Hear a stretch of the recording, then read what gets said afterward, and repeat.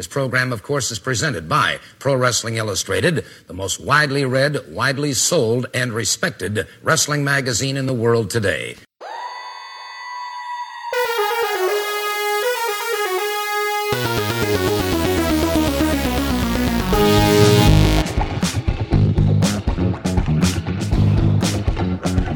This is the Pro Wrestling Illustrated podcast. I'm your host, PWI senior writer Al Castle.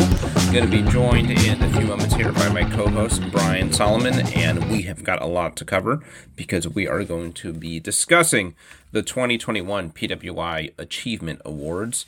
They're available in the latest issue of Pro Wrestling Illustrated. It is the big year-end issue, one of the biggest of the year, where you, the PWI readers, vote on what was the best of wrestling in 2021. We are, of course, talking Wrestler of the Year, Match of the Year, Woman of the Year, Tag Team of the Year, Feud of the Year, Rookie of the Year, and on and on. Some of you might have gotten the opportunity to listen to Kevin McElvaney and I discuss this on the latest episode of AEW's Unrestricted podcast. That was a lot of fun, and Brian and I are going to be going even more in depth on all of the awards in just a few moments, and a little preview. Brian and I don't agree with each other on a lot of these, and we certainly don't agree with a lot of the voters on a lot of these, but that's kind of the fun of this issue. It's not the PWI staff, as we do with PWI 500 and some of the other issues that are making the picks. It is you, the PWI readers, and you had some interesting picks this year. You may know by now AEW did very, very well in the awards this year. Brian and I talk about that a bit and what it says about where AEW is relative to WWE and everybody else. So stay tuned. A really fun, long-form discussion with me and Brian. And at the tail end of it, we also talk about another big kind of institution in wrestling. It is the Wrestling Observer Hall of Fame. They just announced their latest class. Brian and I both have an opportunity to vote on the Hall of Fame. And we talk about our thoughts about who got in, who didn't get in, and maybe what, if any, changes are called for in the Wrestling Observer Hall of Fame voting. I know Dave Meltzer over there has been considering some changes. Brian, in particular, had some thoughts on some changes he'd like to see, and I think they're absolutely worth listening to. So stay tuned to hear about those. Right now, let me tell you about the latest issue of Pro Wrestling Illustrated. It is the April 2022 issue, the Achievement Awards issue, the year in wrestling. We've got stars from AEW on the front and back cover. Because, as I mentioned, almost a clean sweep for AEW. They did exceedingly well this year, and inside the magazine, it is a fantastic look back on 2021, a real memorable, historic year in wrestling. In addition to all the awards, as I mentioned, Harry Brecken and I compiled the top 10 stories of the year. We've got the unofficial, official awards that are put together by you, the readers. Always good for some laughs. I know Chris Jericho is a big fan of those. A lot of photos that you haven't seen before, exclusive here to the year-end issue. What else do we have here? We've got compilation of all the title changes, all the big title changes in wrestling over 2021. As I said, 2021 year in photos, memories of 2021 from the PWI staff, our in memoriam section, looking at some wrestlers who we lost and personalities that we lost in 2021, and the 2021 year in quotes, some of the more memorable things said throughout the year. So again, there's a handful of issues that even if you're not a PWI collector, I think people make it a point to buy every year, and that was certainly the case when I was in high school or younger than that, and only had a couple of bucks to buy wrestling magazines. I was sure to get the 500, and I was sure to get the year-end issue. So don't miss yours. Go to pwi-online.com, order it now. You can download it right away, the digital edition, or order it and have it delivered to your home. And of course, the smart, wise thing to do is to go ahead and subscribe and get deep savings over the cover price. You can get up to half off. So go do that at the new and redesigned pwi-online.com. How's it going? Going pretty well, Al. Happy to be here with you once again. Absolutely. And we've got plenty to talk about. One of the biggest issues of the PWI calendar the year-end achievement awards issue is out. Kevin and I got to talk about it on the AEW Unrestricted podcast, which was a lot of fun. And no surprise that they'd want to have us on to talk about it, because it was almost a clean sweep for AEW, and we've talked about, some of the, I don't know if hate, but certainly like suspicion. We get some fans who think that we're in cahoots with AEW. This probably isn't gonna help that perception much. But different than the 500 or the women's 150 or anything else, these are the readers. This isn't us. What does it tell you that AEW did as well as it did this year? I think it's really the seal of approval as far as I'm concerned. Look, here's the thing. People could say that the magazine is biased. I mean, if you actually look at our magazine from month to month, you can clearly see that's not true. I mean, the issue before, we had the WWE then world champion Big E on our cover with a big interview. This is a vote by the readership. I think some of the doubt may come from people thinking that we just made it all up and that the vote is not legitimate. The vote, however, is legitimate, and this is the way that people voted. People have made their choice. Look, the WWE product, I think by and large, the company is more profitable, is still the most profitable company in the business right now. But the positive momentum right now is with AEW. And I think with especially a lot of the more kind of serious fans, the kind of people that read Pro Wrestling Illustrated, the kind of people that, maybe subscribe to the Wrestling Observer and things like that, those people right now, given a choice between the two companies, they're preferring AEW. That's the way it is. And this is a clear endorsement in my mind. It's kind of funny because it reminds me in a way, back in the day, for longtime readers, there were a lot of people that felt that back in the day that PWI was in the pocket of, WCW or was in the pocket of Jim Crockett Promotions before that. And it was, because part of the reason for that is they gave the magazine more access, but it didn't mean that, there was a preference one way or the other. I think we're seeing something similar like that today because AEW is more open. I'm not saying this is why they won their awards, but AEW is more open to participation with outside groups, whether it be wrestling promotions or wrestling publications. PWI has been acknowledged on the air in the past. I'll just put it this way. I think here's the difference. If WWE swept the awards in the same way, there isn't a chance. I mean, Al, if you disagree with me on this, let me know. But there isn't a chance in hell that there would be a segment on it devoted to it on Monday Night Raw. I mean, would you agree with that? I would agree. Unfortunately, I think you're absolutely right. I mean, AEW has got that connection to a certain kind of fan in a way that WWE doesn't. Which, as you touched on, doesn't mean that they are bigger or more popular than WWE in any way. I mean, you just look at the numbers. That's not the case right now. But they are extending that olive branch in a way that WWE doesn't, and WWE doesn't have to, right? I mean, because they are, the standard bearer in the wrestling business. And I was, before you said it, I was thinking about, this was WCW in 1995, 1996. It was ECW to some extent. It was TNA in the mid 2000s. They're new, they're different, they're the alternative. I would argue that AEW in some ways is better than all of those. And in some ways not, but it's not just that they're new and then they're alternative. It's that they're doing really, really well.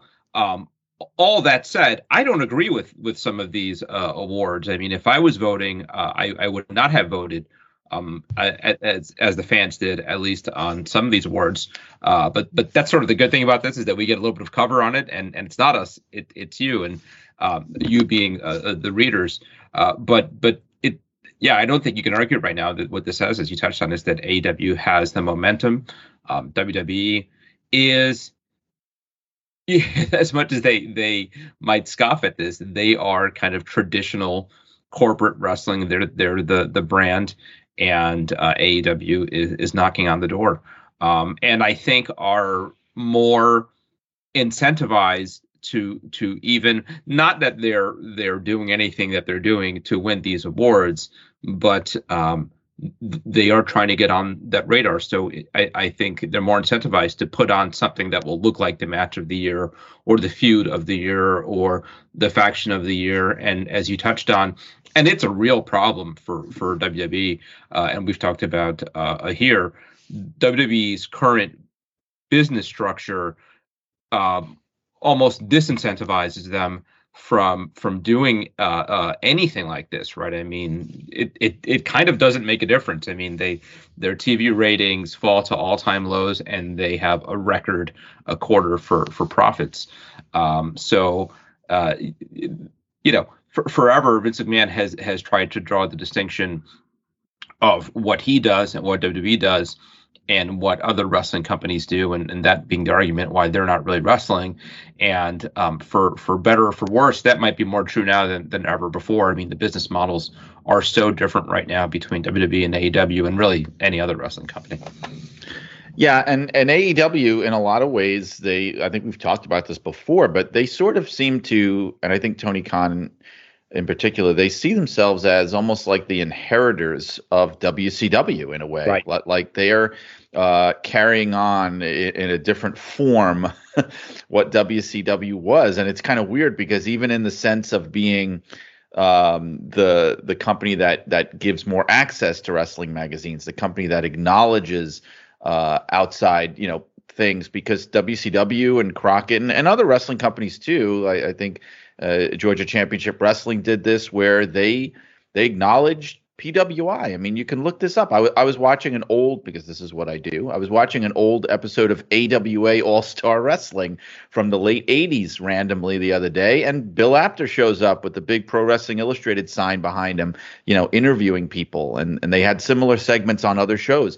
The fact of the matter is that WWF at the time and WWE today doesn't allow things like that. They don't do things like that. In fact, I would have to say, of course, in the last 20 years or so, their involvement even with Pro Wrestling Illustrated has probably been better than it ever was before in terms of like cooperation and things like that. But it's all behind the scenes. It's almost never, front and center in the product. So, of course, it creates the illusion, I think, that, we are owned by or in the pocket of the other wrestling company, when that is simply not the case. Absolutely not the case. I can tell you now from being on the inside of it, it's not the case at all. Right. It's just the reality of the way that the business is right now. We had we caught similar flack when we put Kenny Omega as the top of PWI 500, and we had our reasons for that. I mean, it was very, very close, and a lot of people disagreed, and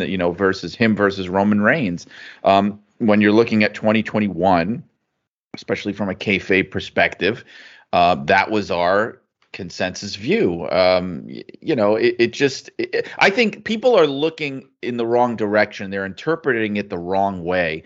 And a lot of it's coming maybe from extreme WWE loyalists. But, rather than interpreting it as, oh, wow, this is a sea change in the business, and this is a symptom of what's going on, this is reflective of what's happening in the business, their immediate knee-jerk reaction is, oh, well, we're distorting the truth clearly, and we're trying to give more press or more attention to one company over the other. And I think you have to it takes flawed logic, I think, to make that leap, in my opinion. Yeah, and you touched on the WWE loyalists, and it's worth pointing out, I mean, there's no shortage of them. Sometimes I'm surprised. This goes back to conversation we had after WrestleMania 36, the Firefly Funhouse match, where I felt so safe just saying, well, this is absolute garbage, and was bombarded by the WWE loyalists on social media who loved it. And it was kind of eye-opening for me. And they obviously exist in huge numbers. They might not necessarily be the kind of people who are reading PWI or listening to certain podcasts or reading certain newsletters. And look, you could be a fan of whatever you want to be. Obviously, I sometimes think that, and this doesn't even just go for WWE, this really goes for any wrestling company and really anything. When you are so blindly loyal to something that you can't see wrong in anything they do, you're doing them a disservice. So I sometimes wonder when I see WWE put on, and again, I shouldn't even pick on WWE because this goes for anybody. I mean, AEW's had their fair share of head scratching stinkers, right. And you could do no wrong. Clearly. I mean, right. Let's put aside the Firefly Funhouse match, that other match with and look, I got to go back a couple of years to even think of these. So maybe that points to WWE doing something a little bit better over the last year or so. But remember the Braun Strowman Bray Wyatt. There's kind of a consistent thread through these match in a swamp that ended with Bray Wyatt being drowned in the river. To me, if you're going to defend that, I just feel like you're sort of just objectively wrong, and you're hurting wrestling, and you're hurting WWE by defending this and encouraging them to put that kind of product out there. I don't know. I guess we're a little bit. I think. No, I just want to say one more thing before we moved on. Is I think part of it is the result of training. Wrestling companies, they train their audiences, and you have a viewership of WWE viewership that's been trained a certain way. I mean, if you look at it this way, for close to 20 years, you had a wrestling company completely dominating the entire industry that would never acknowledge, let's say, a wrestling magazine, an outside wrestling magazine on television ever. So that became the standard, the norm, that became the expectation. It was not like that before WWE's dominance of the industry in that way. So now that the dominance is no longer total, and you have another company that behaves in the way that wrestling companies behaved before, which is acknowledging PWI and other wrestling magazines, it seems odd to these trained fans. It seems like payola, when really this is just kind of normal. This is the way that industries, the wrestling industry and others operate normally. It's just that WWE never did things this way. And so these fans have just been trained to expect certain things, I think. Yeah, and part of it, again, not to go too off topic here, but the whole notion of the forbidden door, and to not to say that Pro Wrestling Illustrated or any other publication is necessarily part of that, but I do think that over the last few years there's been a fostering of the wrestling community, the greater wrestling community, with wrestling companies and media and magazines and conventions and podcasts all working together. And really, WWE has kind of always been the odd man out on that. I think by their own choice, and I sort of get it. They are on a different level. They don't need to be involved in that. But I do wonder whether I did an interview with Deonna Purrazzo that's coming up for the issue after this one, where we talked about some of these issues, and the Royal Rumble's coming up this weekend, and Mickie James is on it. The Impact Knockouts Women Champion. So you do wonder if maybe they're starting to dip their toe in this a little, and maybe realizing some of the benefits of embracing the pro wrestling community rather than sort of rejecting it for so long. So we'll see. But let's jump into the awards before we get too far off here. And let's start right with the big one, and one, frankly, I just mentioned before, I don't agree with this. The Wrestler of the Year with 37% of the votes is Kenny Omega, as voted on by the PWI readers. First runner-up, Roman Reigns at 25%. Big drop-off to a second runner-up, Bianca Belair, 4%. Big E also 4%, so I guess they'd be tied. I think some of this has to do with timing, and just because of kind of the publication cycle. I guess people would be voting for this October, November, something like that. And I forget when he lost the title, but it was around Kenny Omega, that is, around that time. And so you had at least, a month, 6 weeks at the end of the year, where in my mind, Roman, it was kind of a neck and neck race. And I think Roman did enough to edge out Omega in kind of calendar year 2021. Just recently, broke the record, 500 plus days as Universal Champion. Has beat everybody in front of him, in late November. Did the same with Big E, and has just kept on winning. He is the reason to watch WWE. And Omega was fantastic the first 2/3, 3/4 of the year. Certainly earned taking some time off, but did take some time off late in the year. I mean, I guess it was only maybe the last month or so of 2021. But to me, it was enough for Reigns maybe to get the edge. Fans disagreed. Where are you on that? I think, I'm with you on that because it makes a big difference, the evaluation period, right, versus the calendar year. So in the evaluation period, and we talked about our reasons why, especially from a kayfabe point of view, that the titles that he's won, the unifications, talking about Kenny Omega, and how could you not rank him number one when he was holding 3 different world titles at the same time. But if we're looking at, calendar year, pretty much. I know the voting happens in the middle of fall, but especially now that the year's behind us, if we're looking at calendar year, then yes, Roman Reigns is the choice in a lot of metrics, especially if you're going just beyond. If you're going beyond that unification stuff, he really is he's the number one draw in the business. And the last Wrestling Observer that just came out just had kind of a breakdown of all these top drawing cards of each respective year, basically going back, like 100 and some odd years.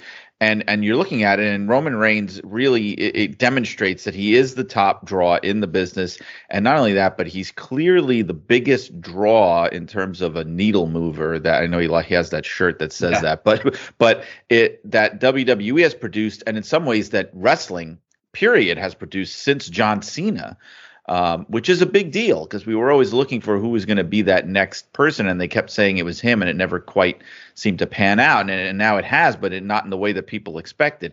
But I think, to your point, there is a big difference between the PWI 500 period and voting for the Wrestler of the Year 2021, and if I were voting on that, I also would have voted for Roman Reigns. Yeah, the tricky thing also is, I mean, with the 500, you have a 12-month period because of the publication schedule with the Achievement Awards. You really don't, because you're not going to pick anything that happened, obviously, at the very end of 2020. I mean, you're looking at the calendar year 2021, but just inevitably, you've got to leave off kind of anything that happens in that last month. And it's not that Roman had some particularly great, December, but he had a December where he kept on picking up wins and being the top guy in all of wrestling, and Kenny Omega was kind of sitting it out. So I think it was enough. I might argue that even without it, Roman did enough.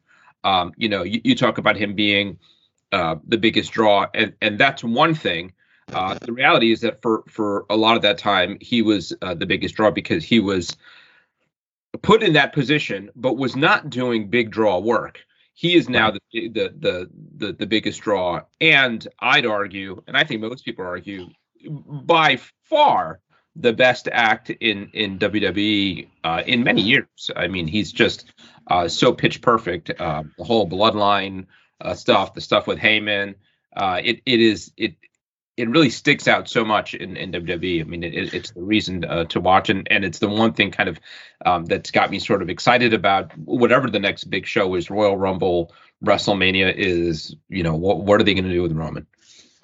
Right, and he seems to be on the verge. I mean, this Seth Rollins feud, I mean, anybody feuding with Seth Rollins, the heel Seth Rollins, is going to wind up going babyface just because there's nothing likable about him. But he seems to be on the verge of becoming that kind of cool heel that winds up getting eventually turned. Yes, yeah. And I also, sorry. Yeah. I'm saying I think that's a fair point, and it's and now they've had a kind of a few in a row.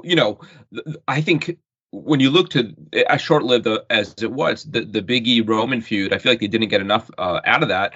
And it's because it was Survivor Series and this kind of this gimmicky one-off, brand versus brand. But it was. It was a different kind of setup, having like the real hot, beloved babyface against Roman in that heel role, and they need more of that. And that's one thing maybe that's missing in this Brock Lesnar feud going into WrestleMania is I don't know who the babyface and who the heel is in that. And I would like to see Roman in a high stakes match against somebody who is really beloved. That's a whole other problem in WWE because I don't know that they have that guy. That's true. I mean, like you said, he is far and away the most interesting thing about WWE television right now. And I also am getting the sense finally, and I can't really quantify this, it's just one of those things just from being online and talking to people and stuff. I'm getting the sense that he is now starting to break through in the way that Cena did in terms of being more of the mainstream culture kind of being aware of him. Now that he's been on top of WWE for so long, I'm getting the sense of, he's no longer just somebody that wrestling fans know about, which was the knock on him for a while. I think he's breaking through. The catch-22 of that, as with Cena, is that the more that happens, the more inevitably you're pulled away from WWE, right? I mean, Cena was called out The Rock for years and years about this, and that's what their whole feud was built about. And now, not to the same extent, but largely the same extent, Cena's done just that. He's left WWE for Hollywood. So, I could absolutely see. He's already kind of dipped his foot in those waters with that Fast and Furious spinoff he did with The Rock. But in fairness, in fairness to Cena, though, I have to say that the difference there, and I'm sure he'd point this out, is that he basically spent his entire career, or the prime of his wrestling career, in wrestling before he made the transition. The Rock just kind of dipped after like 2 or 3 years. He he was right on the verge. I wouldn't even say that he peaked. Honestly, he probably had amazing stuff ahead of him. He got out of there. Was he even 30? I mean, I think he was 31 or not even 31 when he had the WrestleMania 19 match with Austin, which was sort of like the ceremonial, end of his like full time career with WWE. I mean, there were political reasons for him wanting to get out early. I mean, he didn't start out as the number one movie star in the world by far. If you look at the early movies that he was making, it wasn't like, oh my God, how could I resist, doing the Scorpion King 17 and things like that. But there were reasons why he left early, but that is to Cena's credit, and he has that on his side, that he could say, yeah, I didn't just like become a Hollywood star. I waited until I felt like I had done all I wanted to do in wrestling. So that is a big difference between the two of them, Rock and Cena. Yeah, and he has said up until recently that he's far from done in WWE, and we obviously saw him work a little bit over the summer, and sounds like when schedule allows for it, he intends on coming back. I want to move to Women of the Year, but I don't want to spend all the time talking about the runners-up in the Best Order of the Year. So let's talk a little bit about Kenny Omega and the year he did have, and it was an incredible year. I mean, for we talked a lot about this when he was number one in the 500, but you remember those matches with Okada and his New Japan run where he really got that reputation for being the best in the world, and then came over, helped build AEW, and one of the co-founders. But I don't want to say he took that first year or so off, but he I don't know if it was intentional or not. I think he suggested it kind of was. He did take a step back, let other people take the limelight, worked in tags with Adam Page, and lost a lot of matches, and didn't have those world-class 5-star, 6-star plus matches that he was doing before in AEW. 2021 was the year where he revisited that. There's a question whether the toll that I touched on, that the end of the year he had to take some time off. He's still not back, and I think wrestling at that pace clearly has taken a toll on him. But what about Kenny Omega, the 2021 he had? And what did it mean for AEW? I think that what he did was probably wise, because there was a lot of expectation that it was going to be the opposite. I think to a certain extent, the Young Bucks did the same thing. We saw Cody Rhodes did this, and in a way, he sort of like permanently exiled himself from the main event, because he was thinking that, well, this is what people are going to expect. And but you always knew with Omega that they were, at least I did, I don't know, that they were eventually going to pull the trigger with him. They just wanted to sort of give it a chance to breathe first. And now, look, I mean, they're back to really, now you've got Omega. I mean, you got Hangman Page as the champion. You have new, fresh matchups. You got Bryan Danielson coming in, CM Punk. Interesting things happening. So you can't really say, and this is to their credit, that it's just, and I know this is people who like to criticize AEW, they'll say this, you can't really say that it's just a bunch of buddies just running roughshod with a big vanity project and doing whatever they feel like. And, there have been times where I've been a little critical of decisions they've made creatively, but I don't think an objective viewer can really say that about that company. I think they've really been patient and careful about how they've done it. I mean, 2021 was a banner year for that company, for sure. Yeah, and I don't know I don't know if it was Omega's best year.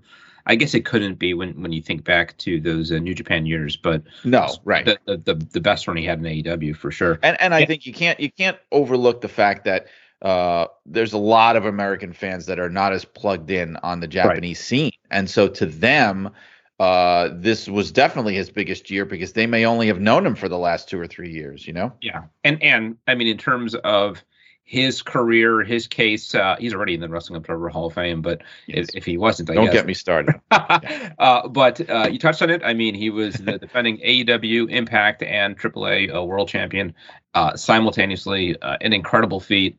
And I mean, anybody who voted for him for Wrestler of the Year, it's hard to argue, that they were way off. So absolutely a good candidate. I think a fine choice. Woman of the Year. This is another interesting one. It went to Britt Baker, who did better than anybody else in these awards. I'll mention now, she also has Most Improved Wrestler of the Year and Match of the Year. I want to touch on that one in a moment. To me, again, not to spend all of our time talking about who didn't win these awards, but the first runner-up, Bianca Belair at 24%. I feel strongly that this, not that this is wrong. I actually think it's the right choice, but this should have been her year.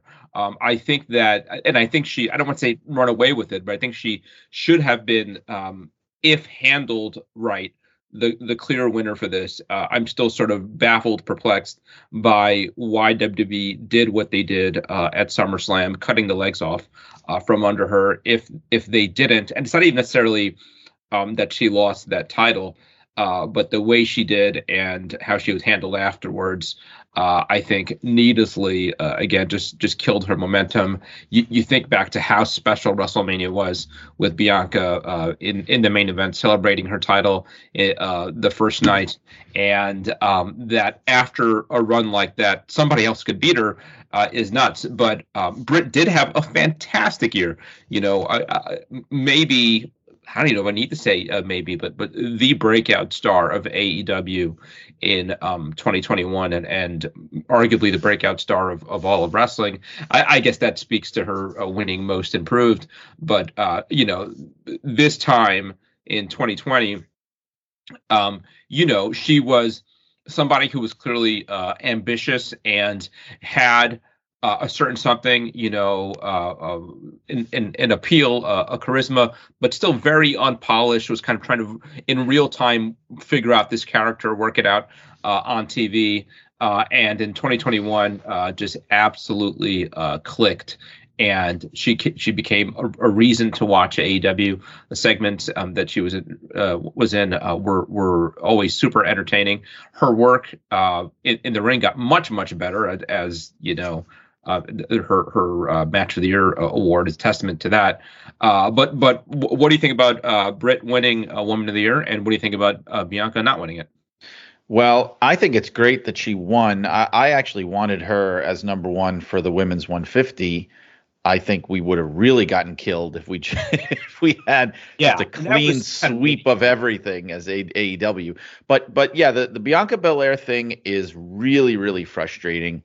And I'm honestly now, with a little hindsight, I'm starting to wonder if, from a political point of view, now that we've seen everything that's been going down with Triple H and NXT and Triple H just being cut off at the knees in this shocking way, and people, his kind of inner circle just being swept away and all this, I'm wondering if maybe her association with him as a recent NXT product, and granted, Becky Lynch is an NXT product as well, but Bianca Belair is much more recently.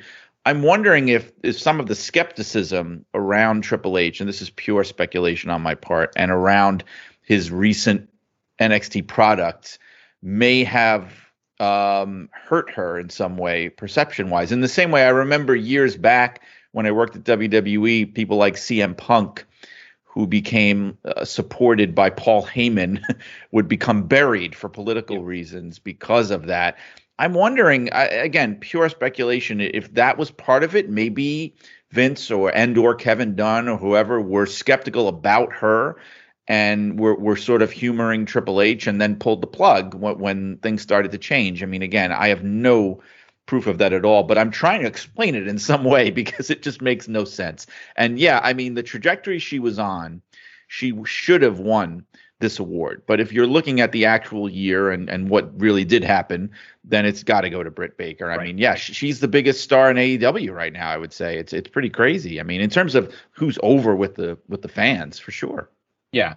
I mean, the responding to your take on the Bianca Belair thing, I don't think that's the case for a few reasons. One of them is that on paper, she checks so many of the boxes that you think Vince McMahon would want. Top star. She's super athletic, charismatic, strong, and I do think that so much of it was the opportunity to bring back Becky Lynch. And as great as Bianca is, I think they saw, well, Becky is our biggest female star ever. And the other thing that happened at SummerSlam was that Sasha Banks wasn't able to perform there. So, we've talked about this in the last few weeks when Brock was put in the main event of the last pay-per-view and won the world title. When you have to do a substitute, that way the thinking often is we got to give them something even bigger than what they were going to have. And I think their thought was, well, if we can't give them Sasha versus Bianca in a rematch, let's have Becky come back and win the title. On paper, that might sound good, but I don't think that they considered what they were doing to one of their top stars, or didn't consider it well enough. And again, I don't want to kind of overstate things. It's not like Bianca's been buried since then, but she was on pace to having the kind of year she did not have because of that decision. So we touched on Britt winning match of the year against Thunder Rosa. I gotta say again, I don't agree with this one. A fantastic match, a historic women's match in a lot of ways. This was the lights out, no holds barred kind of bloodbath between Britt and Thunder Rosa. That was early in the year. A spectacle and a lot of fun. Not my pick for match of the year. I gotta say, I'm not positive what my match of the year would be. For what it's worth, the first runner-up, Young Bucks and Lucha Bros, in a cage. Second, Bianca Belair and Sasha Banks at WrestleMania, a really special match. And then Walter and Ilya Dragunov. This would be the rematch. Is this the rematch or is this the first match? This had to be the rematch. Yeah, this was yes, the rematch on TakeOver, which was incredible. When Dragunov won, when he won. Yeah. A lot of fun. I don't know if it's in the other vote getters. It is. I think it's the first one mentioned. I think my match of the year, maybe I'm biased because I was there, but I was also there for Bianca and Sasha Banks. Roman Reigns, Edge, and Daniel Bryan. I think being the main event of WrestleMania is always going to give you a little more of a boost. I think that match was built really well. It was... again, I talk about for like not necessarily that this was a 5-star match, but I think to be a 5-star match, you have to have a lot of the pieces in place beyond what you just do in the ring in terms of the context, kind of the historical context of the match. And WWE's first show in front of an audience in more than a year, 2 nights of WrestleMania. There was, I think, an emotion to the event because fans were back together for the first time in a long time. And a terrific match. I mean, that match absolutely lived up to my expectations. I think some people kind of forget about how good it was. So to me, again, that checked all the boxes. I think that would be my match of the year.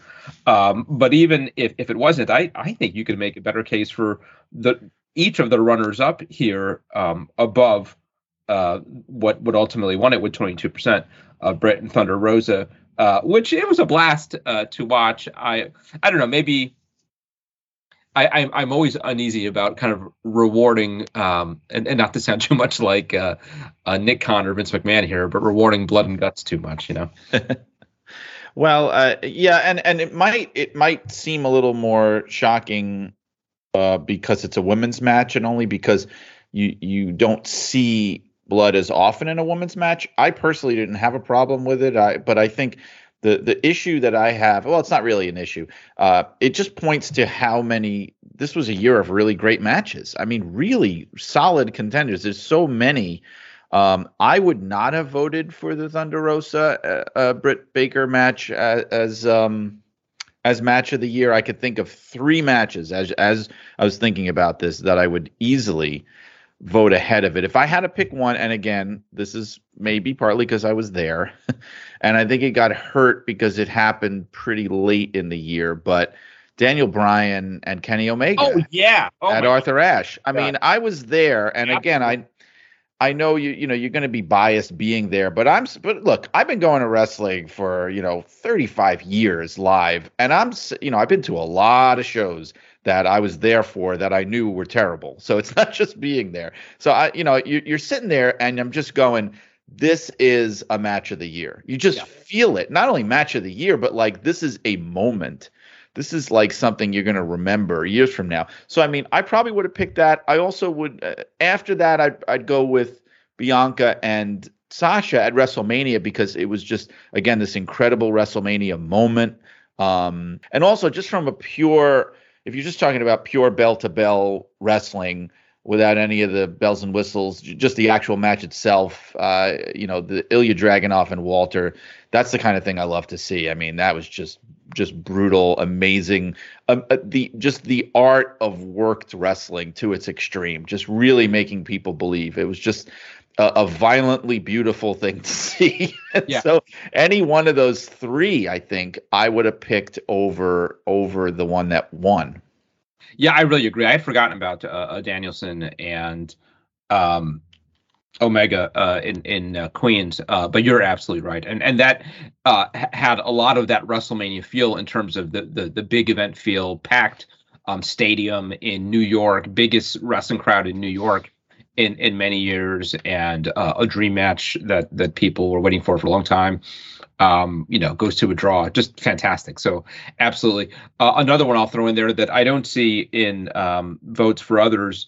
And I'm not at all going to, declare myself any kind of like big New Japan insider, but I did see Shingo and Ospreay, just because there was so much buzz about it. This is the match where Ospreay, I think, suffered the injury that made him have to vacate the title.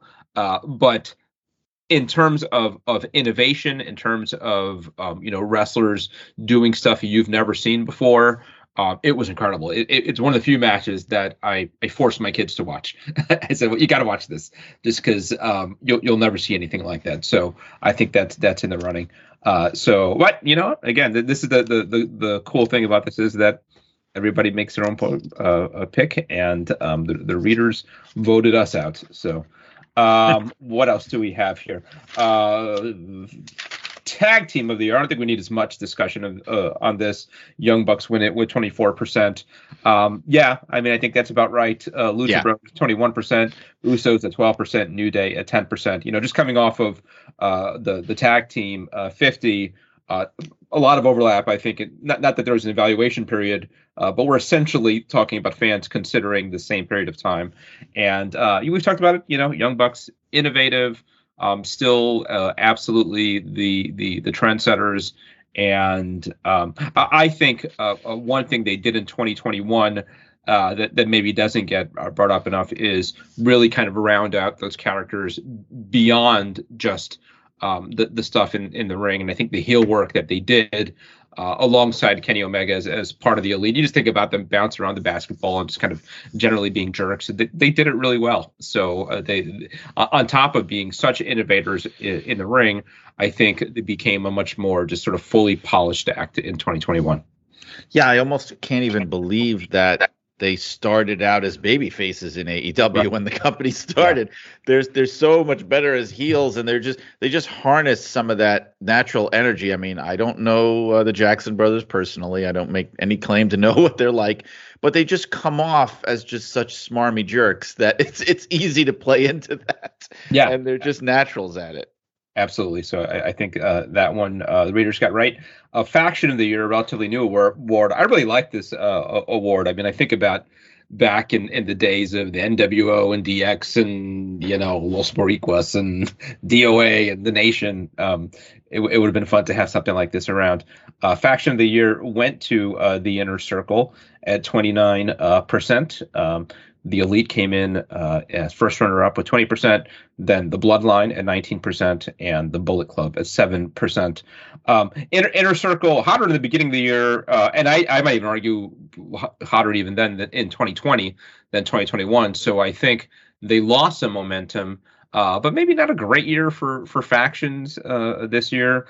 Bloodlines, I really enjoyed the Bloodline, but it's almost less a faction than it is, Roman, and that's kind of the way it's built, that everybody is beholden to and kind of kneeling at the feet of Roman. I guess you can make an argument for the Elite. But what do you think about the Inner Circle? I guess there's some hints being dropped that they may not be that much longer for AEW, the Inner Circle as a group.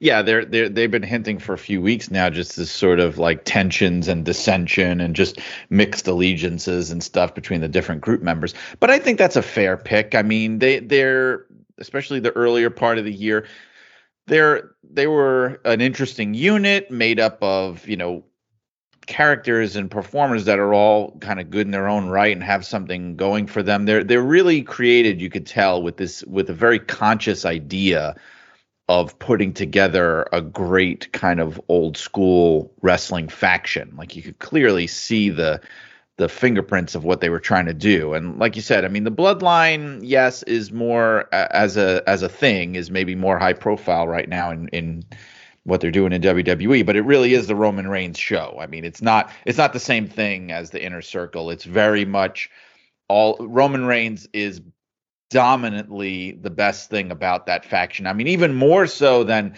I'm tempted to think of something like the Four Horsemen, where it was very much built around Ric Flair, but still the people around him had more kind of juice going for them than just the Usos just basically being his lackeys. You know what I mean? Like there was a little bit more there. So I could see how they would win. I mean, it would maybe not the best year for factions. It's not the heyday of factions in wrestling, but you'd give it to the Inner Circle. Yeah. Another a relatively new award, the Independent Wrestler of the Year. I think last year is the first year we did it. This year, not surprising, Nick Gage really runs away with it, 42%. Obviously he got a lot of attention coming off of the Vice documentary. And, because of that, Chris Jericho wanted to work with him. He ends up working on AEW Dynamite and just, went from a well-known independent wrestler early in the year to something of a national figure by the end of the year. And you see GCW really grow in its profile. They just sold out the Hammerstein Ballroom. So that one of kind of maybe the lesser talked about stories of 2021 was the rise of Game Changer Wrestling, how much Nick Gage had to do with that. They closed out the pay-per-view last week with Nick Gage coming out and being one of the surprise opponents for the Briscoes. We've talked a little bit about Nick Gage, not necessarily, I think, either our company. But what do you think about kind of the story of Nick Gage in 2021? Yeah, I mean, you have to be unbiased when you're talking about stuff like this. It's kind of like I don't want to be the same as the people that lost their minds about, Kenny Omega winning, getting the top in the 500 just because they didn't personally like him. I mean, you have to acknowledge that he was the most high profile, known independent wrestler to wrestling fans in general in the year 2021. I don't think you can dispute that. It's partly because of Beyond the Mat, partly because of Dark Side of the Ring, and it's partly because of appearing on Dynamite, and like you said, the groundswell now of GCW, which is really becoming a third, I would say a distant third, but a number 3 in American wrestling right now. Yeah. That's really happening. So yeah, I mean, how could you not? I mean, the only one I might have thought of in that category might have been Danhausen, just because of the incredible groundswell of what he's created. Yeah. But I also wonder how much of that is just sort of like a Twitter phenomenon, and how much of it is real. Yeah, he came up in the other vote getters. The first runner-up was Trisha Dora, who is right. Yes. Pan-African World Diaspora Champion. Tony Deppen, second runner-up at 7%, and Effie at 6%. Another game changer guy, I believe, who's been feuding with Jeff Jarrett of all people. Right. Yes. All right. So what else we have? Feud of the year. This is one that goes way back. This is one of, I think, the original awards back to the wrestler days. Chris Jericho and MJF take it at 34%. So a strong showing from them. First runner-up, Sasha Banks and Bianca Belair at 12%, so a distant number two. Britt and Thunder Rosa at 10%, and Edge and Roman Reigns at 8%. Looking at those, I think Jericho and MJF is pretty. If you ask me what was a feud of the year, I think I might have struggled to even come up with one, and maybe it speaks to not a ton of great feuds in 2021, but MJF and Jericho definitely had that. I mean, the long build. You think about them, doing their song and dance routine on Dynamite. I guess that was early in the year, and the eventual breakup. The creation of the Pinnacle versus the Inner Circle, the whatever they call their version of War Games. So yeah, it makes sense to me. I mean, this is kind of classic Chris Jericho stuff. He really throws himself into these kind of storylines, long-term, drawn-out feuds that go very deep. And I mean, at whatever he is now, 51 years old, Jericho's still winning PWI awards. I think the part of the issue was that if Roman had, let's say, a really strong, because Jericho and MJF wasn't even really like a main event feud. It was maybe close to main event, but I wouldn't call it a main event feud. I think if Roman had a really sustained, lengthy feud, it might have run away with an award like this. But the way they've been booking him, it's sort of been like in and outs, like he'll some guy will come in the picture. It's almost kind of like what they would do with Hulk Hogan back in the day, but in reverse, where you had your super popular babyface champ, and there'd be like a new monster heel every month or two that he'd have to go through. That seems to be the reverse psychology here, where it's like he's had great feuds, but they feel short. And with Jericho and MJF, it was the one that seemed the most thought put into it, long term. It had the most kind of like moving parts, different things happening, great promos. You had the labors of Jericho and everything that came with that. And just the fact that both of those guys are incredible talkers, and they could go in the ring. I think Jericho can still go. He's not 1998 Chris Jericho, but he can still go. It had all the makings of a great feud. But like you said, I think it's one of those things where it wins in a lesser year for great wrestling feuds. Yeah. One that comes up among the other vote getters, which to me was probably the best feud of WWE for the year, and it's not saying a whole lot, is Edge versus Seth Rollins. And the storyline was fine, but again, I always think with feud of the year, there's kind of two definitions. There is kind of the bloodlust, that they hate each other in the story, and then there's just series of good matches. And I think they had the 3 matches, and they were all terrific. They had that one SmackDown match in Madison Square Garden that stole that show. They had the fantastic Hell in a Cell in Saudi Arabia, and then they had the one other one.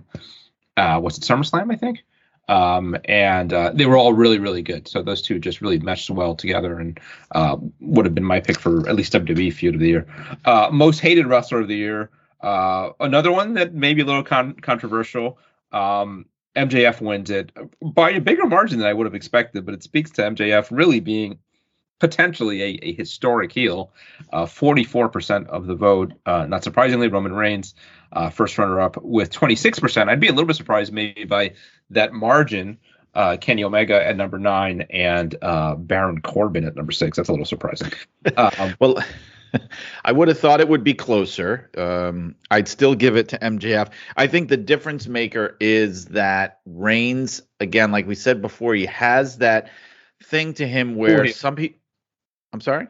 Cool heel. Oh, right. Some people like him. Some people like him. And with MJF, the Long Island crowd notwithstanding, I think people just love to hate him more. And I think it's interesting how even in this era of super smart fans, and AEW does have a very smart fan base even compared to WWE, you still feel that he's so good that there is some genuine animosity there with the crowd, even though they know that he's just a TV character or whatever. He really does get under people's skin in a great way. He does not have a cool heel vibe. He is your classic heel, just somebody punch this guy in the face kind of a heel. But isn't it ironic that Roman Reigns seemed to have a better chance of winning most hated wrestler when he was a babyface? He did. He did. I know he did. Some years back, he was the first ever, I think, I'm pretty sure, babyface to win this award. He was, and now that he actually is a heel, a true heel, it seems that he's more popular than he was when he was a face. It's crazy. Yeah, that's wrestling for you. Yeah, MJF. I really agree with what you said, and in fact, one of the concerns I have for MJF is that he's going to get himself in trouble one day, because I think he pushes it so far. And 2022 and social media, and I don't like using this term, but it's certainly out there, cancel culture being what it is. I hope he's reining himself in a little bit, or somebody's reining him in, because I think he's been on the edge a few times of not necessarily anything that I would personally find offensive, but I think he's got to be careful because there are a lot of constituencies out there, yes. And you got to be careful not to push it past. And I get that his whole gimmick is keep pushing it and pushing it as far as you can, but at some point it might come back to bite you. So I trust that he's a smart enough guy, but he's still very young. So I hope that there is either his own wisdom or somebody. I hope somebody's checking his tweets. I hope Tony Khan sees tweets before they go out. I've joked about how, in wrestling in 2022 or wrestling today, you have to do this balancing act where if you're a heel, you have to make sure you don't actually make people angry, which sounds so hilarious, but it's true. The minute you actually, where it's not just, well, we know what you're doing, that's all fun.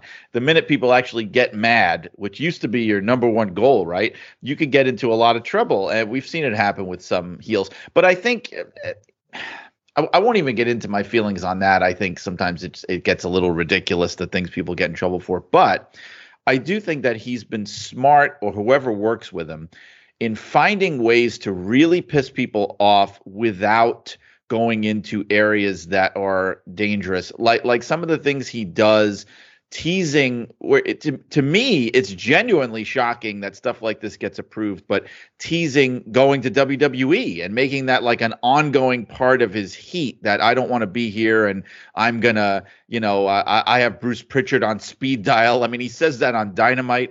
He's on Twitter wishing R-Truth a happy birthday, in all caps, things like that, where he's clearly like needling the AEW fans, but he's doing it in a way that is safe in terms of it's nothing that's going to get him in trouble. That's not a danger zone. He can say that, still be shocking, but not get in trouble. Yeah. And as for Roman, I mean, we've already talked a lot about him, but just in terms of the heel work, I think there's such nuance, and you touched on, whether he's got a future in Hollywood. And I think what we've seen out of him the last year plus really shows that he does, because beyond just kind of trying to incite fans and be controversial, he little things, facial reactions, his treatment of the Usos and of Paul Heyman. I would argue, and I think some people would disagree with me, and maybe in a different day I'd disagree with myself, that Roman Reigns' character is a what's the right word here? It's more nuanced than MJF, and that's probably not even a controversial take. That MJF is bombastic. That's kind of the whole point of it. Roman Reigns, his heel character is built on a lot more subtleties, and yes. I think he just does it so well. I mean, would I have voted for him? I might have. I think I probably would have voted for Roman over MJF on this one. Well, I think, the funny thing, we all probably, anybody that's a big wrestling fan, you have sort of the people in your life that are, it may be in your family or close friends, and they're really not necessarily wrestling fans, but you sometimes gauge them and their reactions to things, and it tells you something from an outside perspective. So I had two things that this made me think of. One is, my wife, who is, long suffering with all this wrestling stuff. The one thing she'll say anytime Roman Reigns is on the TV, she'll just be like, why isn't this guy making movies? This guy should be like starring in Pirates of the Caribbean. Like, this guy can be a huge movie star, And the other thing is, my son, who used to be big into wrestling, but he's not really plugged in anymore. My older son, he's 17, and he was dying laughing on, whatever the hell they're on these days, whether it's TikTok or, what's the other one that they're all, Snapchat, things like that. Just people sharing videos. He and his friends were dying laughing over he didn't even know who he was, but it was the MJF promo where he says, you know why they call it the Midwest? Because everything in it is mid. That became this viral thing for people that right. They didn't even know about wrestling. They didn't even know who he was. I saw it on TikTok as, one of those sound bites that people use for their TikTok videos being used by people who were not even clearly not wrestling fans, by their profiles at least.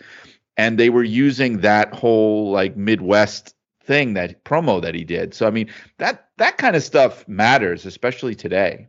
Oh, huge. Yeah. When we went to the Dynamite on Long Island, and I took my kids, and they're not that familiar with AEW at all.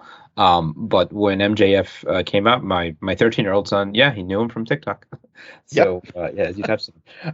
We could deal with a most popular wrestler and comeback of the year together because they both went to CM Punk. I think these are as much gimmies as anything here. By far, I think he deserved both of these. He got most popular wrestler with 25% of the vote.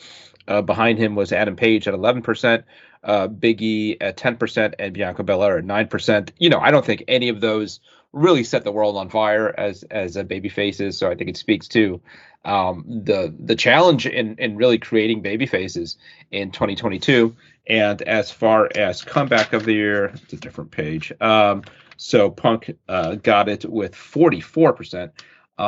Second place, Sting with 15%, Christian Cage 13%, and Becky Lynch 12%. So that's about right too. So let's talk about most popular the rest of the year. We just talked about the biggest heel. Again, I think whether it should be or it shouldn't be, it is harder to be a babyface in 2022.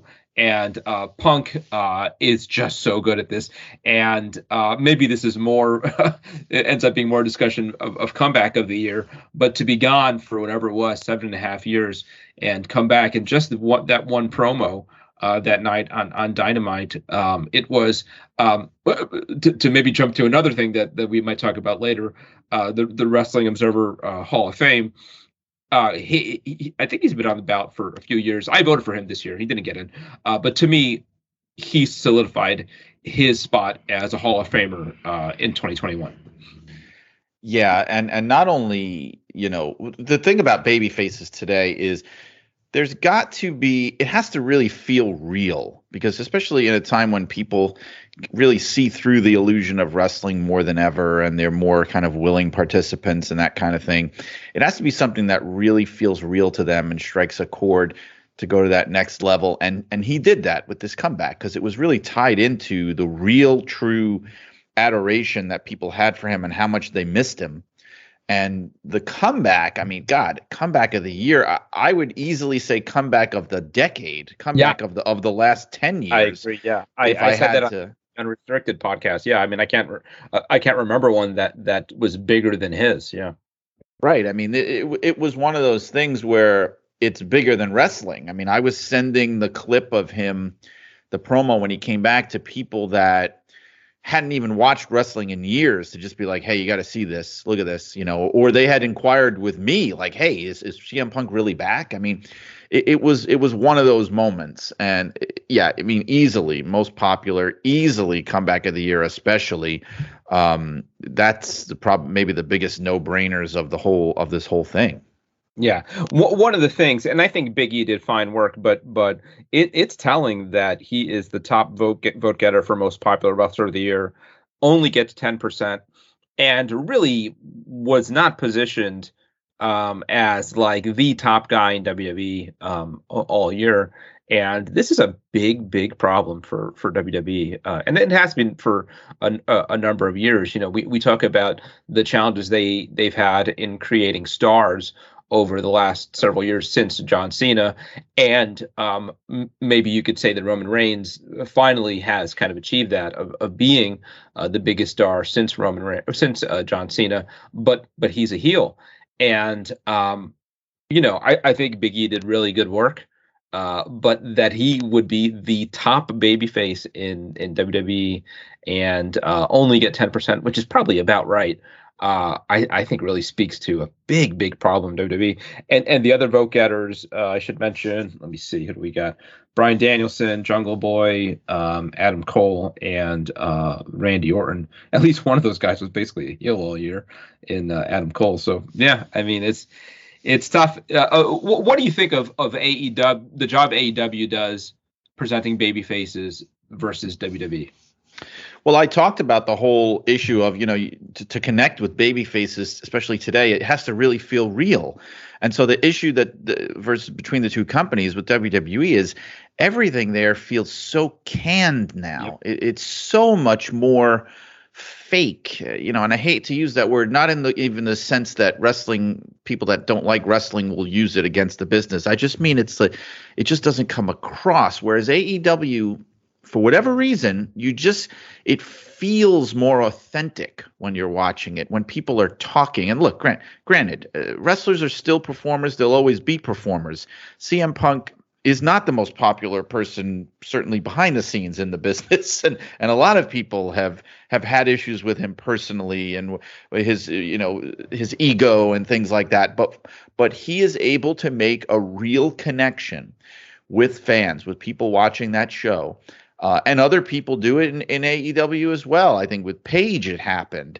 It's happened with, Bryan Danielson has had a renaissance, more than what he's had in years, even with the way they pushed him in WWE. It's just something that feels more real about the way they handle it over there. It's more organic. And so, yeah, Big E was not – what it tells me is that people wanted him to do better than he did. So they looked at him, they said, we love this guy. This guy's great. And so he wins, or not that he wins most popular, but he gets a good amount of votes because people love him. But then when it comes time to vote for Wrestler of the Year, those people are going, well, I really love this guy, but there's no way he was the Wrestler of the Year, and that speaks to the way he's presented. Like you said, it's a big problem.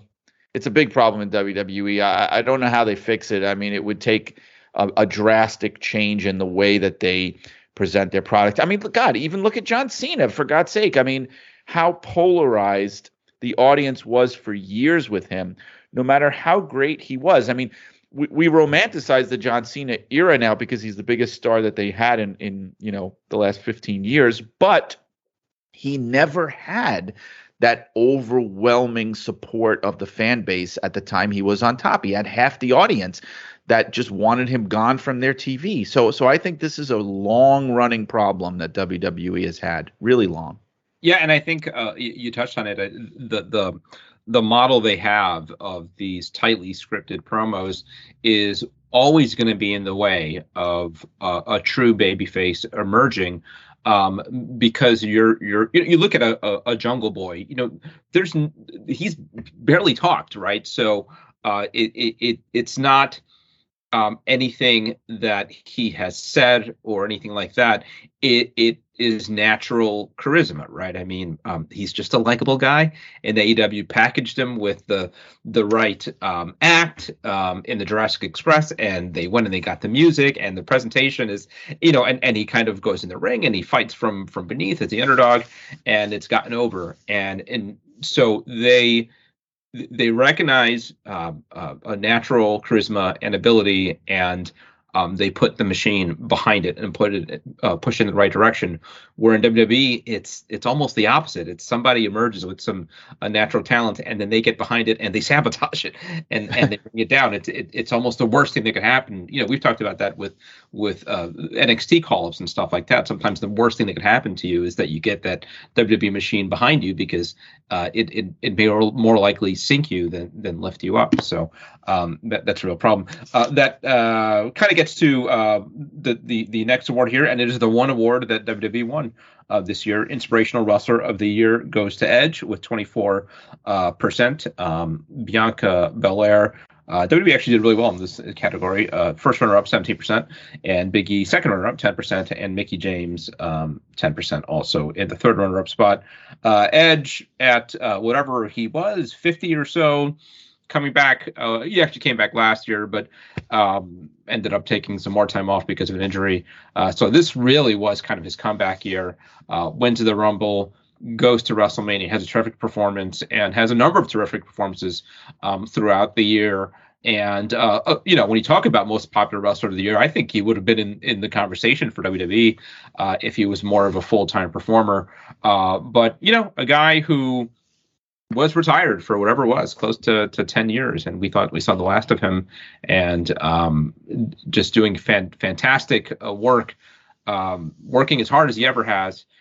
So I think it's a fine pick. I might have voted for Bianca over him. I'm not sure.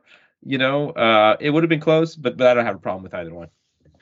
Well, it's always very telling, that the inspirational award for me, because it always spells out to me it's almost like the kind of award where people or fans and readers, they ignore the way that people are being booked, and they pay more attention to just who touches me the most, who affects me the most just as a person, and what they're doing, and just looking at their story objectively. And so someone like Edge is always going to do really well because he's a sentimental favorite. And a lot of people now, at the point we're at now, you get a lot of fans that grew up as kids watching him, and from his, before he retired and things like that.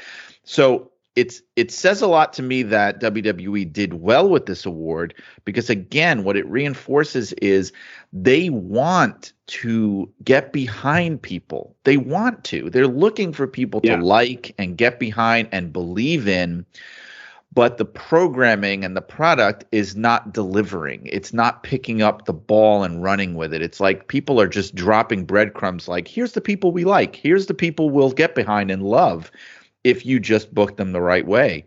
And it's not happening. It hasn't happened in a long time. I mean, I would argue that there hasn't been people, huge on top, long-term baby faces, that fans as a whole have gotten behind since Austin and Rock. Yeah, I don't know if I totally agree with you about Cena. I think Cena did have a huge following, and I think so much of the hate that he had was sort of deceptive in how big it was. I think it was the chic thing to do, the cool thing to do, to boo Cena. But man, was he moving those shirts and that merch and in crowds. He was a star, and he was a really popular star. And they haven't had anybody like him. But yeah, I think that's an astute kind of observation, that this is sort of like the look past the booking award, and you're right. And you think about kind of the times we're living in.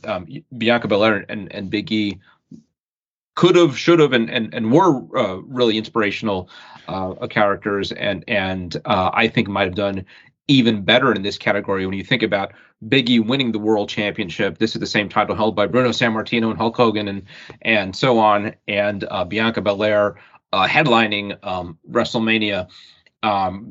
These were historic figures at historic times accomplishing historic things, and 17% and 10%. So they could have should have done better. We talked about comeback of the year, CM Punk. Most improved wrestler of the year, we touched on. Britt Baker wins it with 22%. I'll just go over quickly the runners-up. Bobby Lashley at 12%. Had a great year, whatever he is, 46 years old. Trevor Murdoch wins the NWA Championship. We haven't talked a lot about him. I don't know how I feel about him as NWA champion. I really liked what's his name? Nick Aldis. Nick Aldis. Yeah. What's his name? But I mean, to me, he was the face of this new NWA. I assumed it would have been right back on him before long. But Trevor's doing fine work over there. And Deonna Purrazzo, like I said, I got to talk to her a few weeks ago for an interview coming up in the magazine, and really impressed by her, not just in the ring, but I think she's just super smart, ambitious, has everything. She's going to go very, very far in wrestling. Anything on any of those? Well, I think the thing with Nick Aldis with the NWA is I believe that there was an issue of a contract renewal with him where it was not entirely sure that he was going to be sticking with the NWA. I forget who it was, but I think there was interest in him from another company. I can't remember if it may have been AEW or something. But so I think that might have been initially why they did that. I'm also not really feeling the Trevor Murdoch era right now. I think it's a bad look for the NWA. I think I sound so mean, but Nick Aldis really, he came across as an NWA World Heavyweight Champion. He fit the brand. I also think it helped him that it got to the point where he was really associated with the NWA very closely, even though he was Magnus and TNA, but I think he had really overshadowed that. Whereas with Murdoch, it's just like, oh God, oh wow, it's that guy from WWE in 2005, and now he's the NWA World Heavyweight Champion. And I just think it, I don't know, I think they've really lost a step recently. That's only part of it, but it's a big part. They've really lost a step. Yeah, I've dialed back my viewing of them too. I mean, part of it is the structure, and now they're going back to YouTube, and they have a model that I think is going to be a little more fan friendly than what they had been doing. But I agree, and it's always been an issue with them, and I don't know if it's about kind of who's running things over there, but there's like this weird nostalgia for mid 2000s WWE stuff, right? And this was, not at all like a hot period for WWE, but you see them, bringing back like Mike Knox and, Ted Kennedy. All these guys, or Chris Masters, right? Chris Adonis, all these guys, the Pope. This is like 2006 era. Are we going to get like Heidenreich back soon? These were bad times for WWE. Now, I know. I appreciate that like some of these wrestlers were better than they were given in WWE and still have some gas in the tank, and there's some name recognition there. So and I thought Murdoch was doing really well. I thought he was a fine challenger for the title, and I would have been okay with kind of like whatever the 1 month reign before putting it back on Aldis. But yeah, I kind of watching from afar. I've definitely lost some interest and think they need maybe a little bit of course correcting. Finally, Rookie of the Year, one of our oldest awards, and you look at Rookie of the Year throughout the years, and it really is kind of a lot of years we got it very much right, and some years I guess we got it wrong. But I mean, this is an award that was won by Ric Flair and Steve Austin and many others. This year, it goes to Jade Cargill, 35%. I think a fine choice. Like any rookie, she's got a ways to go, but absolutely something there. I mean, just in terms of, you talk about a WWE act. I think Vince McMahon would be watering at the mouth to sign Jade Cargill. I mean, she just looks so great. Has this incredible look, this incredible persona, confidence. Really stands out as something special. As I touched on, still has a lot of learning to do, but a great start to her career, I'd say. Yeah, absolutely. I don't know if I would have given this to her myself, and this felt like a really, really good year for newcomers in wrestling. I think I probably would have went with Braun Breaker, Yeah, but who's runner-up at I 28%. understand. Right, I understand. Again, it's one of those timing issues. Mm-hmm. His best stuff was later in the year. I think if you did the voting now, I think he would win. Honestly, Yep, I agree. He's sort of like your textbook rookie of the year. In fact, the funny thing is, most of the time, because of wrestling being the way it is, and people's careers don't really heat up until they're a few years in. We typically allow. Correct me if I'm wrong, but you're eligible until you've completed your second full year as a wrestler. I was just thinking that he may still be eligible for next year. He is a true. Yeah. Right. He is a true, genuine rookie. I mean, he came right out of the gate. That very rarely happens in wrestling, even in WWE.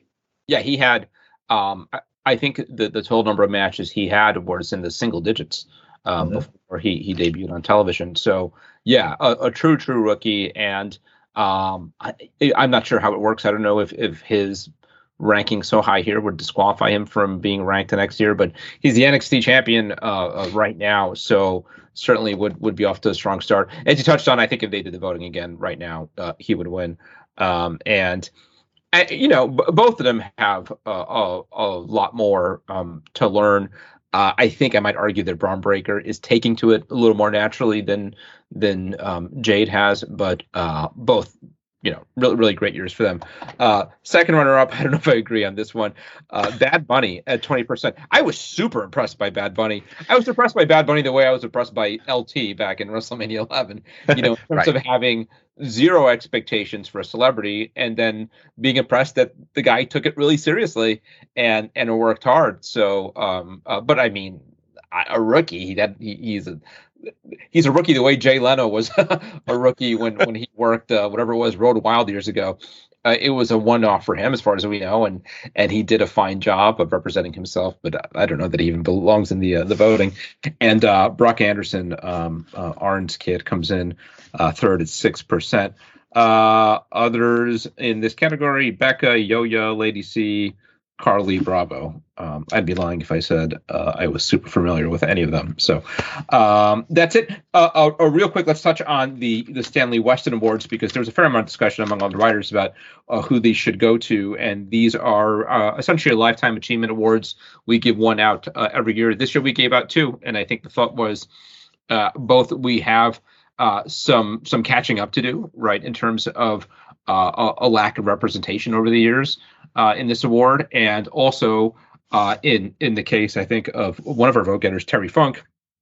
You don't want to wait until it not to be too morbid or anything like that, but we know that Terry's had some issues, and unfortunately, too often people are honored after they're here to even appreciate being honored. So to give out this year, Ron Simmons, the first Black World Heavyweight Champion, as recognized by PWI, and Terry Funk. Real quick, would you touch on both their careers?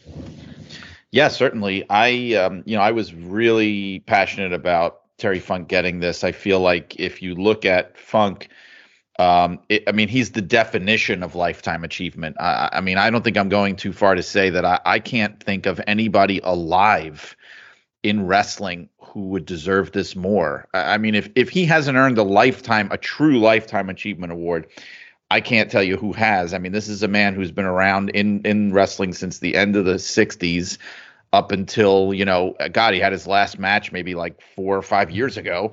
And just constantly reinventing himself. Came out of the box just as a West Texas football star, in college, and then just following in his dad's footsteps and becoming world champion like his brother. And then the reinventing himself in the 80s, so that depending on when you grew up with him, it was almost like a different Terry Funk. There was 70s Terry Funk, who was the world champion. There was the 80s Funk in the WWF and feuding with Ric Flair.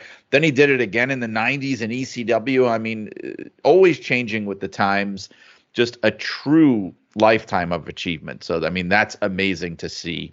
And with Ron Simmons, God, you're talking about a true history maker. Becoming the first Black world heavyweight champion, and especially because when you're looking at it now, he won the WCW world heavyweight title, which lineally, you could argue, it goes back to the NWA. It goes back even further than that, being the lineal world title going all the way back to, Frank Gotch. And it definitely was the title with the most history and prestige around it in wrestling in a lot of ways. And for him to win that one was an incredible achievement. And I mean, I'm sure you remember that. I remember that. I mean, that was another one of those real emotional moments in wrestling when he won that. And I felt like I wish that WCW had done even more with him.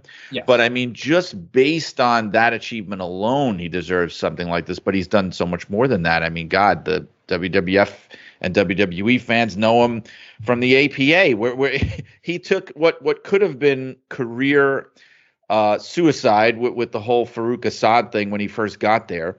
And again, he was another one, reinvention. He created a whole new era of his career of people that love him from that more than anything else. So, I mean, just both of them, incredible wrestling careers and the definition of people that should be getting Lifetime Achievement Awards for sure. Yeah, absolutely. And I think you touched on it, in some ways, as much success as Ron Simmons had, and that he accomplished that goal of being the first Black world heavyweight champion, really, you can make the argument that he not that he underachieved, but that he could have been so much bigger. You think about what if he came around 20 years later, a guy with that athletic pedigree that he had, that he was able to accomplish what he did with the forces working against him at the time. Because make no mistake about it, when you're talking, late 80s, early 90s, a lot of, and you can argue that some of it is still there, but in terms of like systemic racism,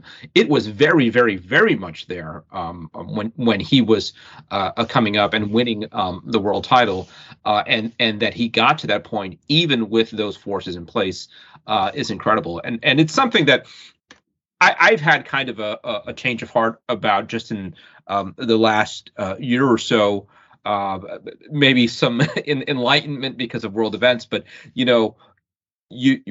for so long, and this is a little bit of a change of topic here, but you look at WWE Hall of Famers, people like Tony Atlas and Coco Beware, and WWE has gotten flack over the years, from me at times also, of the sort of like, I think were considered token inductees because they were Black. And I would always look at Coco as like, really, Coco Beware, as a Hall of Famer, not there. Certainly, like the accomplishments aren't there. But I think there is another way of looking at it, and I think my view has changed somewhat on this. That in some ways, Coco Beware is very much a Hall of Famer because he accomplished what he did with those forces in place working against him. It wasn't a level playing field for a guy like Coco Beware or these other people we're talking about, or Ron Simmons. So that any of them got to the level that they did at a time when really so many things were working against them, being at that spot, I really think is special and a testament to careers. So we've gone here long, but while we're on the topic, I do want, because we talked about it in the last podcast, the Wrestling Observer Hall of Fame. Just want to quickly go through it. So they announced their latest class. Not surprising, as we talked about, Okada, I think the third highest votes ever. He got 92%. So easily got into the Hall of Fame. Also getting in this year, a Mexican lucha act, big in the 80s and 90s, three generations of wrestlers, Los Brazos, Jim Crockett Jr., a promoter of NWA and the Crockett territory there in the Atlanta area, and Don Owen, a promoter up in the Pacific Northwest. And just missing the cut, somebody we talked about a lot in the last episode, Sergeant Slaughter, and a lot of guys apparently now kind of on the bubble next year in terms of threatening to come off of the ballot because of some rules that are in place, and a few people are coming off the ballot, including the Ultimate Warrior next year. But any thoughts on this year's class of the Hall of Fame for the Wrestling Observer? Well, I always vote for the maximum amount of people that they allow you to vote, which I think is 10 wrestlers and 5 non-wrestlers every year. And the reason is because I feel like there are so many historical people from long ago, really, that are not in who deserve to be in. And I just take it upon myself every year tirelessly to try to help them get in. And that's why, one of my own personal things, I know this is just the way I vote, I do not vote for people that are currently active, especially if they're in the prime of their career.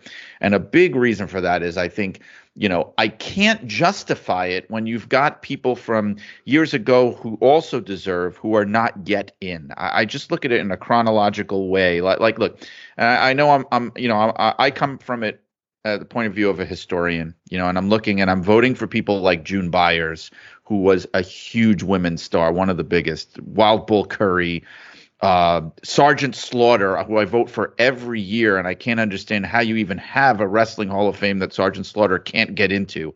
I vote for Ricky Starr, who was one of the main stars of the 50s. This year I voted for Bobby Davis, who was basically the inventor of the role of the heel manager. But, he's been gone from the business now for over 50 years, and he's no longer with us. So these people have a tough time getting in. The only person that I voted for that got in this year was Don Owen. Because another, a glaringly overlooked person who probably was the operator of a major wrestling promotion for a longer period of time than any other human being who has ever lived. So of course he deserves to go in. But one of the issues I love that there's a Wrestling Observer Hall of Fame. I think it is in many ways the most legitimate because it's voted on the way it's voted and the way people are selected. But it is flawed. And I think one of the things, it has two problems. I think you have so many, especially with current people within the industry, who only vote for people that they themselves remember seeing rather than really trying to do their research. You can't expect people to do this that much unless you're picking the right people to vote, to really do the research and go, who actually really deserves to go in? And so that's why you wind up getting things like that happening. I think one of the things they need to do, I think this would solve a lot of problems, is they have this rule where you're eligible once you have been a wrestler for a minimum of 15 years. And I think that is way too short a time, because especially in wrestling where it could sometimes take you 5 to 10 years to even get warmed up. I think it should be 25 years minimum. And I think that would really help because, look, the fact that Roman Reigns will be eligible next year, I mean, I don't know if you agree, but that just seems crazy to me. You talk about a guy who is on top of wrestling right now, and we're saying, oh, yes, he's going to go in the Hall of Fame next year. I just can't wrap my head around that, especially when you've got people that are still not in that deserve to be in, from decades ago. I just think it needs a little retooling, some of this stuff, because what's going to happen then is, since you allow people like Kenny Omega and Roman Reigns and CM Punk and Kazuchika Okada and people like that to be eligible, they are completely overshadowing the earlier people that deserve to go in, because of course they're right in your face every week on television. And I think that needs to be addressed. That's interesting. Yeah, I think. Do you know what it is in like Major League Baseball? I looked it up because I was curious, and I think it is something that similar. But again, the difference in baseball is, sure, when a guy has been playing Major League Baseball for 15 years, he's about ready to stop. Yeah, you know what I mean. A wrestling career can go 30, right, for 30 years or more. Yeah. Right. I mean, look at Roman Reigns, for example. He's like my favorite example now, because when I saw he was eligible next year, my eyes almost fell out of my head. But when you think about it, okay, so it's in 2023 he'll be eligible. So I'm assuming that means that he started wrestling, I guess, in 2008 or 2009, which makes sense as I look in his career. Now, he was a complete unknown for about the first 5 of those years, right? And then it took him another 5 to even get warmed up. And so now you've got him 15 years technically a pro, and he is just hitting his stride now. Now that wouldn't happen with baseball, so there's a big difference there. You have to treat it differently. I think you treat it more as something like an entertainment Hall of Fame, like the Rock and Roll Hall of Fame, for example. I think their rule is 25 years. It has to be 25 years since your first recording. And that makes a lot of sense, because then you also get a real circumspect view of this person's career. I mean, what if Kenny Omega just completely bombs out for the next 10 to 15 years? Will people regret voting him in? I'm not saying that's going to happen, but you need to be able to really look back on somebody's full career to judge whether they go into the Hall of Fame or not. And it's a good point, because it is that tail end of the careers of a lot of these figures from a previous generation, where you can see the whole body of work that are keeping him out. I mean, I think of a Sergeant Slaughter who, right, if in this point of his career where Roman Reigns was in, he might have been more of a gimme, but now he's got to carry around Iraqi, a traitor, and everything else at the end of his career that maybe didn't help his case that much. So I think it's a really good point. I know Dave Meltzer has talked about some changes, I think essentially to allow people to vote for more people, or for more people to get in every year. And he made the point that when whatever the number is was determined, the potential pool of candidates was a lot smaller. Now it's obviously grown by a lot, yet you still are at that fixed number. So he essentially thinks that maybe folks should be able to vote for more people. So that's one possible change that's coming up. I wanted to run by you some people who again are on the bubble, and so these people are being dropped off the list. Yeah, so these folks are off the list next year. I won't go through everybody, but I'll go through a few that I think are worth mentioning. The fabulous ones: Stan Lane, Steve Kern, Nikki Bella, Charlotte Flair, Kamala, Rick Martel, John Moxley, Seth Rollins. I think these go to exactly what you're talking about. That not only are they eligible, but they're already getting booted off. Right. And the Ultimate Warrior and Stephanie McMahon. All coming off.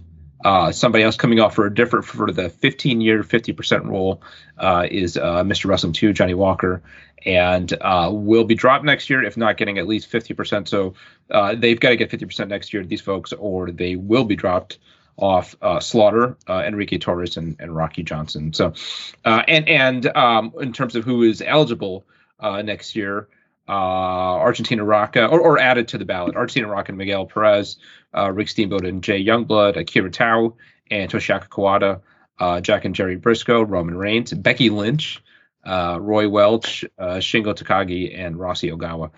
So yeah, I mean, I think some names there. I mean, that Becky Lynch could already be eligible for the Hall of Fame. It's kind of mind blowing. Yeah, well, that's kind of what I mean. And there are people that are getting dropped that it's very sad, because they should have gone in long ago. And the fact that they're not only not in, but about to be dropped off the ballot. I mean, Fabulous Moolah was dropped off the ballot years ago. And I understand, she's problematic for other ways, but that's another one. How in the world do you have this Hall of Fame and she's not in it? I mean, even and Rocky Johnson, Enrique Torres, for people that remember his career, some of these people are gimmies. I would even say, even though I'm not a fan of the Ultimate Warrior, the fact that he has so little support is shocking even to me. I wouldn't vote for him, but it's shocking that there's so little support, and the fact that Sergeant Slaughter is in danger of getting dropped. I do like the fact that he's more open now to adding tag teams on there of people that may already be in, like, for example, like Rocca and Perez, probably the top drawing wrestling tag team of all time in some ways, or at least sharing that distinction with the Road Warriors. But Rocca's already in, so he was reluctant to put that tag team on there, and I'm glad he's finally loosening up. And Ricky Steamboat and Jay Youngblood as a tag team separate should definitely be in there. I mean, one of the most underrated tag teams of the 80s, maybe the most popular tag team of the early 80s, should be on there. So, there's some good stuff happening. I'm also wondering if he might want to consider, and I know he'll probably get killed for this, but he gets killed for everything. When he first started it in 96, he had a list of people that just went in automatically before the votes even started, just because they were no-brainer people that had to go in like the first year, like Bruno Sammartino, Frank Gotch, Strangler Lewis. Like, he had these people that he just appointed. He might want to consider, especially for distant historic people who are never going to get enough votes from younger readers, he might want to consider appointing them to the Hall of Fame, just from a historical point of view. I don't know if he'd ever do that again, but there are people that I think deserve that. I think he talked about that recently, and I think there's a precedent for that, right? So, right. I think he's done that. Another thing, and just coincidentally, this ties into the Major League Baseball Hall of Fame that was just announced, and a lot of really legendary names also dropping off of their ballot, including Roger Clemens, Curt Schilling, Sammy Sosa, Barry Bonds. Obviously, they all have their own baggage. But there's discussion of now, what are they called? Like a veterans committee, right? That would vote separately. I wonder if there's an opportunity for something like that, or maybe to really.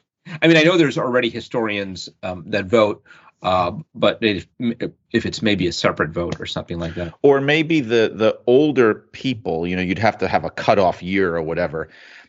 Maybe you give more weight to the votes of certain people over others. Like, if you're a historian and you're voting for somebody that's, pre-1980 or something or whatever, maybe 85, then maybe that vote carries a little more weight just because you're known to have more knowledge of that person's career and accomplishments. Right. Yeah, no, I think that's fair. Mentioning Bonds and Clemens and Sosa and Schilling, and you mentioned Moolah and the Warrior, again, the common thread being obviously people who had some baggage outside of maybe their contributions in the ring. How much do you think that should count toward their Hall of Fame credentials or not? Not just their contributions in the ring, but maybe how they live their life outside of it. And I believe Benoit it's kind of a different case, but he was removed from the Hall of Fame, I believe. He was not. He was not removed from the Hall of Fame? There's no. discussion about removing him from the Hall of Fame, and ultimately they did not. Okay. I was going to bring that up because I think, there's always a line and you have to figure out where that line is. I'm one of those people that say that Pete Rose has to go in, for example, especially with this much time having passed. What he did was wrong, but in my eyes and in the eyes of a lot of people, it is not even close to being something that should overwhelm all the accomplishments that he had, for example. But of course, you're talking about Benoit, somebody who committed such an incredibly horrible and unspeakable crime. I think it's a little bit different. I think he probably should have been removed. But what they did was he put it up to a vote, and the vote lost. the vote of whether or not to remove him, and it was voted that he should not be removed. Now, I think, of course, then it sets a precedent, and you have to ask, well, should Jimmy Snuka come out and things like that? Like, for example, Mr. Wrestling 2 has been hurt very badly, I think, and this was mentioned in The Observer because in the past, I think, year or two, it came out that he was charged in a gang rape. As a young man, I think even before he got into wrestling, and I think he even might have done jail time for it. I'm not totally appraised of that situation, but it became very well known among the demographic of people that, let's say, would vote for Mr. Wrestling 2, like me, on a ballot of this kind. So, yeah, it becomes tricky, and you start thinking, well, some of these people are really they're criminals. It's hard to, there's no other way to put it. Pro wrestling, right? Especially if you talk about a certain generation. If we started digging into the closets of everybody in this Hall of Fame, I'm sure we'd find all kinds of seemly things. Yeah. Well, that's my other thing with it. And I hate to be super, super cynical, but I can almost guarantee you that there are many, many people that are in there that we don't even know some of the horrible things that they probably did. I hate to put it that way, but it's a fact. It's just a fact. But that's another sort of a question, though, of fairness, because I think it's more likely that in 2022, some of this stuff surfaces and is discussed versus even 10 years ago, 20 years ago. So it's more challenging with if Jimmy's, the stuff about Snuka had been around for decades, right? Right. But I wonder if he was appearing on the ballot for the first time now, how different things. Is he in the Hall of Fame? Without looking, I want to say that he is, but again, I guess you can't take it for granted if some people are in that you can't believe aren't in. I'm curious. I may have to look this up. He is, actually. Maybe you're right. Yeah, I'm looking for now. Yeah. Well, nevertheless, I mean, the point is saying, like I don't know. Well, I don't think he would get as many votes now, 2022, as he would have 10 or 20 years ago. And and again, I'm not saying that the Warrior is a slam dunk even without some of this stuff. But I do wonder if he didn't have as bad a reputation as he had of just being truly just a jerk, if it could help his case more. But I'll give up on that one. I don't think it's going to happen. Yeah. Anyhow, thanks so much, Brian. This is a lot of fun, as always. Before you go, your book, actually, before we got on, I checked Amazon to see if I could buy it, and I still can't, not until April. So what is the latest? People can pre-order your book now, right? Yeah, you can pre-order it for sure. And in fact, if you do pre-order it, I think the way it works is the people that pre-order, they get it first. So it's coming out April 12th officially. But, as often goes with books, there's probably going to be copies floating around in the week. I saw somebody in Facebook or something holding up. Dave Dynasty. Thank you very much. How come he gets one?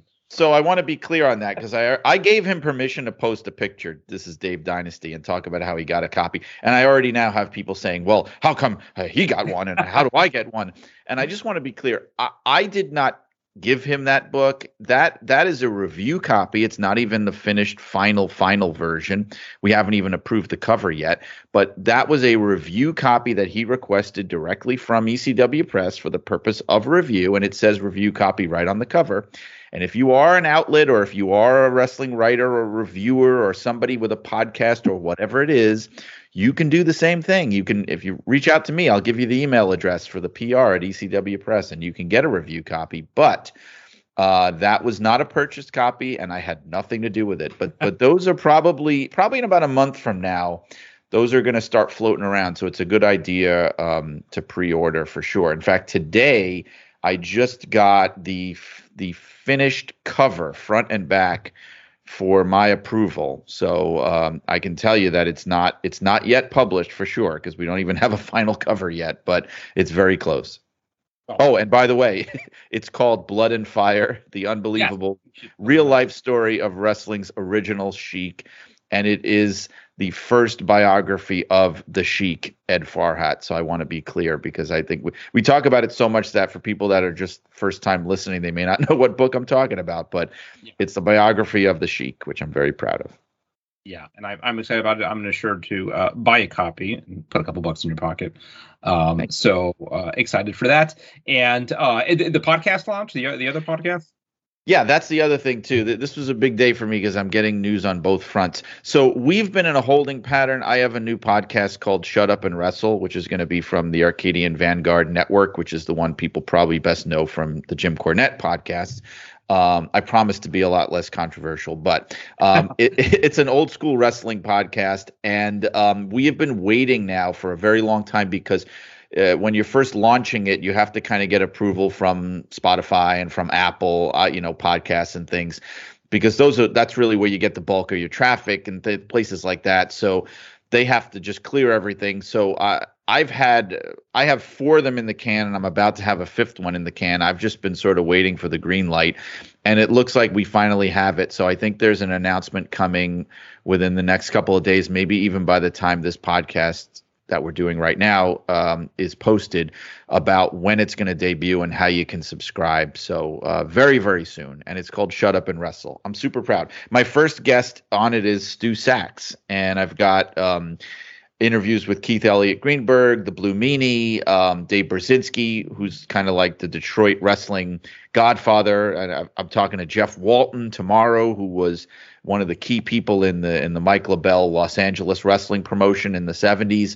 So, I mean, it's going to be that kind of a thing. If you're into historical wrestling stuff, this is going to be the podcast you want to listen to. It's like a dream project for me. Yeah, it sounds like an absolute blast. Definitely going to tune in. All right, Brian, thank you so much. As always, I appreciate it. Fans, we will be back soon.